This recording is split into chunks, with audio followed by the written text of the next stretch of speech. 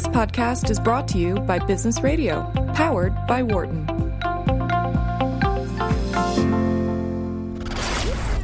From the campus at the University of Pennsylvania Wharton School, this is the Wharton Sports Business Show on Business Radio, powered by the Wharton School. Welcome to the Wharton Sports Business Show here on Business Radio, Sirius XM 111. I'm George Perry, Wharton alum and Chief Revenue Officer of Penn Sports Properties. We are going to bring on our first guest today, Patrick Talty, who is the general manager of U.S. Bank Stadium. And he has an interesting background. He actually came to U.S. Bank Stadium from the World Wrestling, WWE, World Wrestling Entertainment. And before that, was general manager of Zayed Sports City in Abu Dhabi. So I'm very interested to hear Patrick's background and everything that's going on with U.S. Bank Stadium. Patrick, welcome to the show. Oh, thank you very much. Appreciate it. Very happy to be here tonight. Excellent. So before we get into U.S. Bank Stadium, what you're doing there, perhaps you can talk a little bit about your background. How does somebody that was working with WWE end up kind of running a stadium? Yeah, absolutely. It's been an interesting ride, that's for sure, and I've been lucky throughout my career to have done a lot of interesting things, as you were talking about. I kind of started off in Indianapolis working at the RCA Dome and Convention Center, and of course that building's no longer around. That was now it's Lucas Oil Stadium, and when I was there, I was lucky enough to work a couple Final Fours and be a part of that, and so gotten to do some big events right off the bat, and then kind of moved around a little bit through my career and landed in Phoenix, Arizona, and opened up the University of Phoenix Stadium, where the Arizona Cardinals call home, and the annual Fiesta Bowl's played there, and host of Super Bowl 26. So was able to be part of that, and I'm sorry, Super Bowl 42. Was able to do that, and got to open that stadium up from construction till managing it, and opening and operating, and doing that for 3 years. My time there total was 5, 2 years of pre-opening before we opened the building, and then 3 years of actually managing it and doing on events. And I was responsible for sales and all the operational aspects of the building, from cleaning to maintenance to security to guest experience to all the events that happened in there. So got a lot very varied, unique events and lots of experience there. And that's when I got tapped and asked if I wanted to go overseas to the Middle East, which, of course, you want to talk about quite an experience. Going somewhere, never even dreamed I'd go to the Middle East, and a place that I hadn't heard of until I started looking at it. And Abu Dhabi was an amazing place. It was an amazing facility that we ran. We had a soccer stadium, international soccer stadium was their national stadium, 45,000 seats. And then we had an international tennis center. It was 5,000-seat main court and a couple side courts, and then some practice courts. We had a bowling alley, believe it or not, a 1,200-seat bowling alley, 40 lanes where people would come and watch bowling. And it was built for the World Bowling Championships. And then we had an ice rink out in the middle of the desert, believe it or not. It had an Olympic-size ice rink with 2,500 seats. And the site had been government-run up until we took over, and they wanted to kind of improve the life over in Abu Dhabi and use the site for what it was really built for. And it's named after the founder of the country, Sheikh Zayed, and his vision had always been to have this kind of Olympic training as well as recreation grounds where it would improve all the life of citizens of Abu Dhabi. And, we kind of took that to heart and really worked hard. We opened a gym up, started all kinds of new programs, opened a soccer academy, a rugby club, renovated all the restaurants, opened up, some new restaurants, and secured the World Bowling Championships. And I also brought over the first time ever that WWE would play in the United Arab Emirates, their first time over. So huge success, 3 nights sold out. And that's kind of what got WWE interested in talking to me. So I ended up going to WWE to run their live events division, and we were responsible for 435 live events a year, and operating that. And so we would decide where we were going to take those live events, and it was international, so it was worldwide. It was not only the United States, but it was also everywhere from China to Mexico to Australia to all over Europe. So we did about 90 events internationally each year. As I said, it was 435 events with 3 separate touring groups. And then the other part of my group was responsible for actually marketing those shows. So we were the ones that made sure that the tickets were sold so that people would watch the events and participate. And that included television events, WrestleMania, to the live events that you see in Des Moines, Iowa. It didn't matter where it was. We were selling tickets and marketing it. And WWE was an amazing company. I mean, it is so creative, and you get to do things outside the box, and it was so neat to be a part of that and work closely with Vince, who's just visionary in that space, and his the way he looks at business problems is amazing and very unique, and I learned a lot from him and learned a lot about how business and touring properties run, which was really great for me overall, because I learned a lot about the content side, and I learned how content and producers and concert promoters think of their world and their touring world, and that's helped me on the facility side. So when SMG landed the account here in Minneapolis, opening up the newest NFL facility, they reached out, called me, and said, "Hey, are you interested in taking on this role?" And for me, it was one of these things where my wife and I talked about it, and we said, you know what, let's make a change for quality of life. I was on the road a lot, and we decided I wanted to be home a little more. And I also wanted to really create a legacy that would mean something for the state of Minnesota and really be a part of an unbelievable building. US Bank Stadium is amazing. There's nothing like it out there. It is. I really think it's an iconic structure. I think it's the nicest NFL facility in the country. And it's very versatile, so we get to do a lot of different things, and we have a lot of big events and a lot of things happening. So, it's kind of one of those things where, in point in your career, you say, you know what, I want to choose something because I want to make a difference, and I want it to mean something forever. And that's kind of why we chose Minnesota and come to US Bank Stadium. Fantastic. Yeah, you're listening to the Wharton Sports Business Show on Sirius XM 111. We're talking to Patrick Talty, the general manager of US Bank Stadium. So many things that I would love to talk about on your background, but I definitely want to get to U.S. Bank, and then we might come back to the background there because I'm curious how things happen in Abu Dhabi and then WWE. And for the listeners that don't know, Vince McMahon is really kind of the founder and runs or oversees WWE and is very well known for being a super savvy business person as well as a marketer. Now, you got to what year did you get to? Did you get to U.S. Bank as it was opening, or prior to its opening, or right about that time in 2016? Yeah, so I actually was I was the first employee hired. So I arrived here in early January of January of 15. I was on site. So SMG landed the account in August of 14. I was the first employee hired, so then I had to build a team from the ground up, and I was a show of one for a while, and we've built the team over the next 18 months from, because we do everything from marketing to the sales to the cleaning, the security, the guest experience, the finance part of it.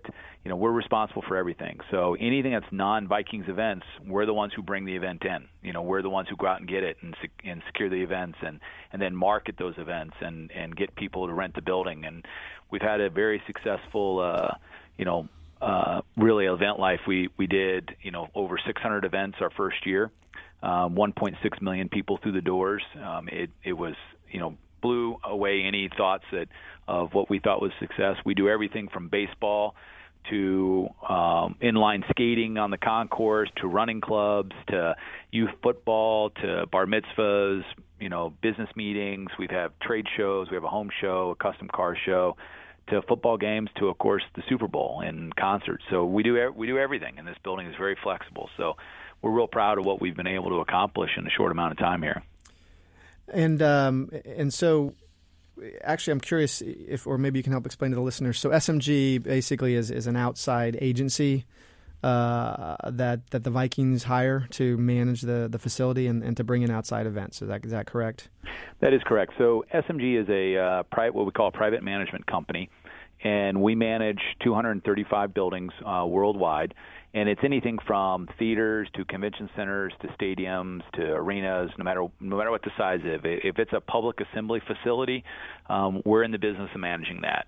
SMG also has a food service company that we Savor that we manage as well, and so we kind of have those different areas. So I work for SMG, and they got the account. So they are actually hired by the state of Minnesota to manage the stadium on their behalf. And the Vikings are the primary tenant. The Vikings put in over $600 million into this building, massive partners, and we work very closely with them to execute their game days, as well as then work very closely with them on other events, as well as the state. And the state has an authority that actually operates or runs the building or owns the building for them, for the state. So that's kind of their board or the authority, and they have a small staff that we report to. So that's who our contract's with, which is very typical. SMG has about 86% of their clients are all municipalities that either own the facility or lease it or something around those lines.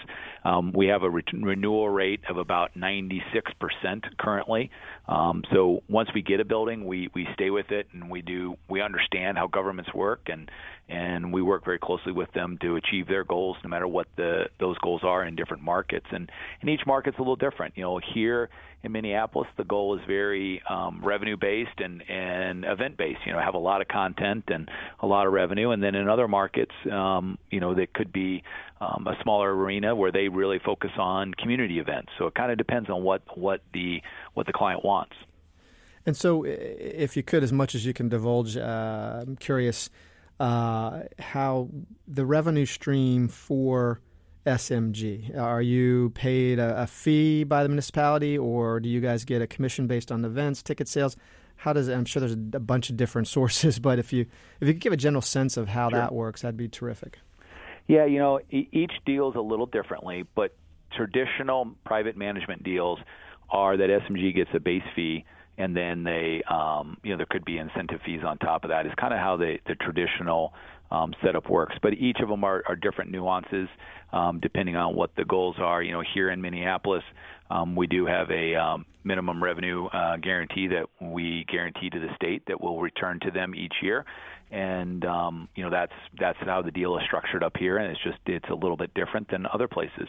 Some of the stadiums are just the flat, more basic management structures with incentive fees on top of that to hit certain goals. So kind of depends, but that's kind of the general gist of how the revenues come in. Now, the buildings themselves, when you operate the building, so here at U.S. Bank Stadium, all of the local staff is paid for by the expenses here at the facility. So, all of our staff, including myself, are all local employees, and we work for this account here, and all of those expenses are paid through the account. So, when we bring in revenue for shows and things like that, that pays all of our overhead expenses as well as it pays for those event expenses.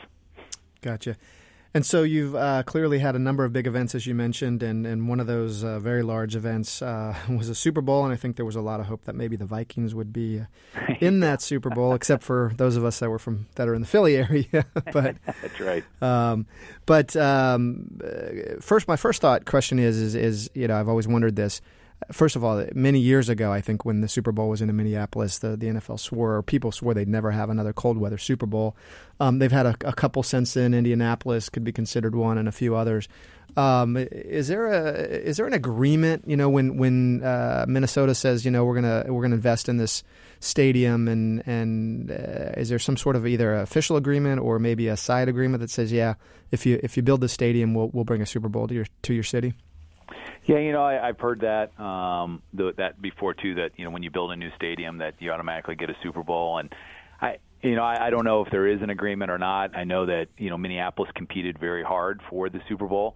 And they were up against stiff competition. They were up against New Orleans and Indianapolis, and Indianapolis put on an amazing Super Bowl back when they did it, and so it was not it's not a, hey, you're guaranteed to get a Super Bowl. Minneapolis really worked hard to win it, and then they worked really hard to outperform all expectations. And I personally, having been around a couple Super Bowls and visited many Super Bowls and Super Bowl cities, I think Minneapolis hit an absolute home run. I think what they did in terms of, the exposure that they brought to Minneapolis, but then how well put together it was and how well they thought of everything. And I think the people from Philadelphia and Boston were just blown away that, yeah, it was cold, but it was awesome, and it was a party, and everyone had a great time. I mean, Minneapolis really shone well.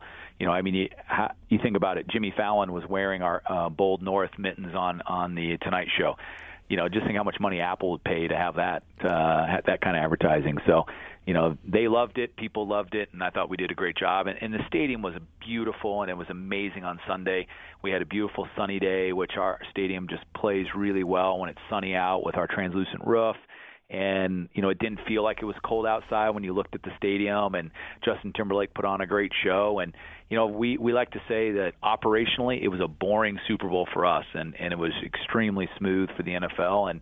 And Minneapolis, did an amazing job, and I can't say enough about it. Yeah, I mean, all indications, at least everything that we heard, is that it was a fantastic event, even with the cold. And certainly, fortunately, there were no wardrobe malfunctions for the halftime show. So that's right. I think everybody was holding their breath there. Can you talk a little bit about kind of what your life was like that week, or the couple of weeks leading up to it, including the day of, and your staff and what you were managing and kind of, and you mentioned it obviously went good because it was boring, but are you thinking about potential crises here and there? What happens if the electricity goes out like it did at one Super Bowl, those type of things? Oh yeah, I mean, I didn't sleep well the night before, and I didn't sleep well, really the month of.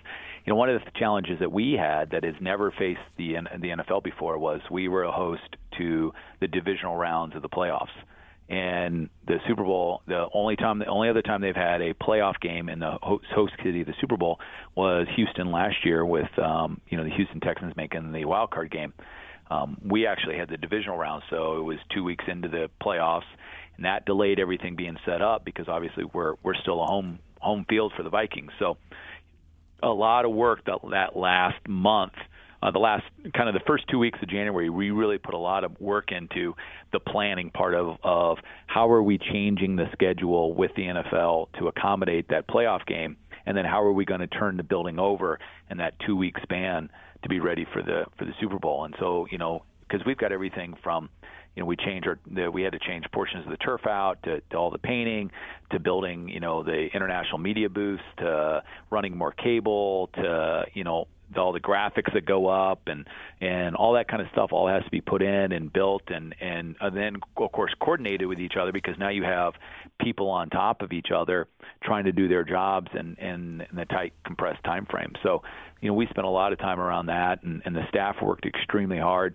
We actually had we assigned each of our staff members to one of the contractors with the NFL. So if the signage had somebody, NBC had somebody, the halftime show had somebody. So that one of our staff members was there and was making sure that, one, their needs were being met, and then two, that there wasn't anything that we needed to address, or if there was a problem or a question, we could be right there to address it and work with them. So our staff was spread out, but they were, they'd work the hours that their contractor was working. So we had a lot of different hours, a lot of different shifts, and it's a all-encompassing event at the end of the day. I mean, you have a lot of people working really hard on it, and we start to think about, what are the what ifs and what happens if, and we spend a lot of time thinking about that and planning for it and making sure that we have backup plans and backup to those backup plans, and that we have contractors in place to help us deal with situations such as the power going out. And we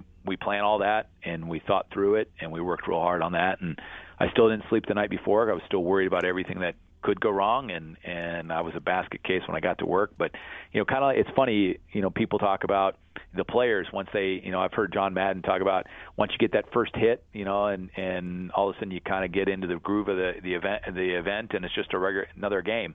it's kind of the same thing for us. Once we kind of got in that, and first person came through the doors, and we kind of got that first hit and that first call for cleaning up a trash can or something like that, then all of a sudden you kind of settle in. You realize, okay, it's another football game.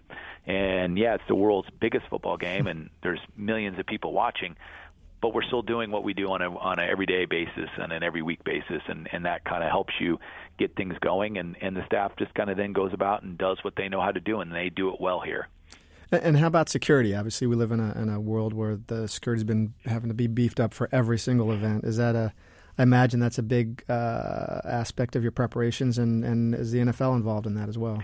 Yeah, actually, the NFL takes over. They work with the local agency, the Minneapolis Police Department, and the federal agencies, the FBI. They work directly with them, and they really take over the security planning. The stadium really doesn't have any direct responsibility over security because of the ways that things are in the world today.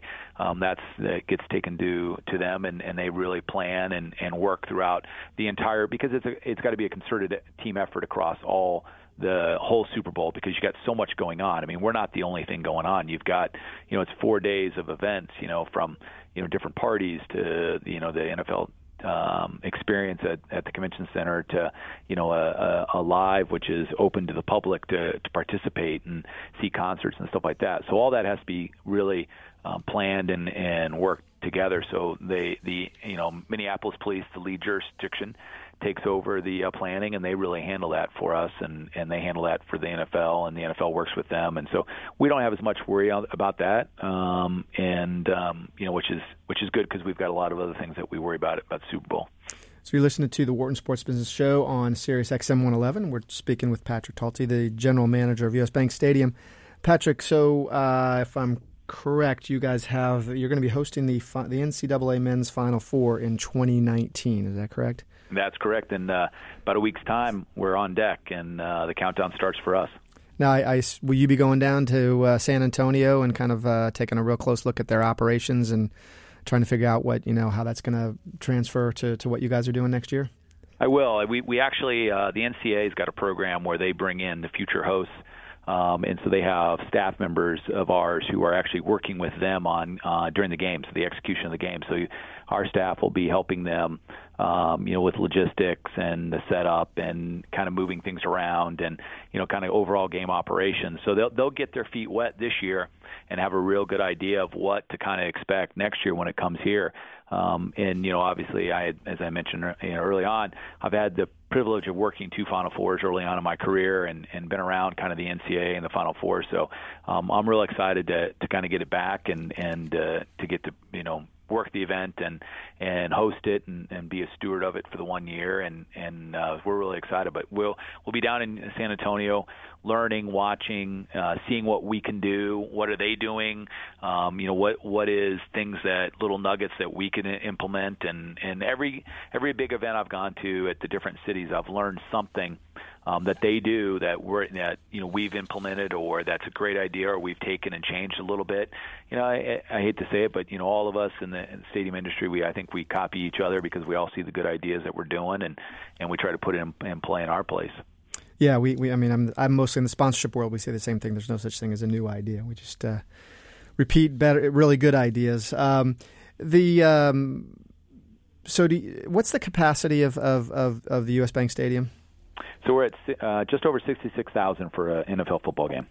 And would that be the same capacity for NCAA Final Four? Yeah, we'll actually rise up a little bit for the Final Four. We'll be over 70,000 for the Final Four, because we'll be adding seats to, the NCAA has a nice platform seat system that they put into the building to make the seats go down to the court. So we'll be adding seats in, and adding more tickets. So we'll be over 70. It'll be a full house, but it'll be a great. I think our building's gonna be a great building to watch a basketball game in.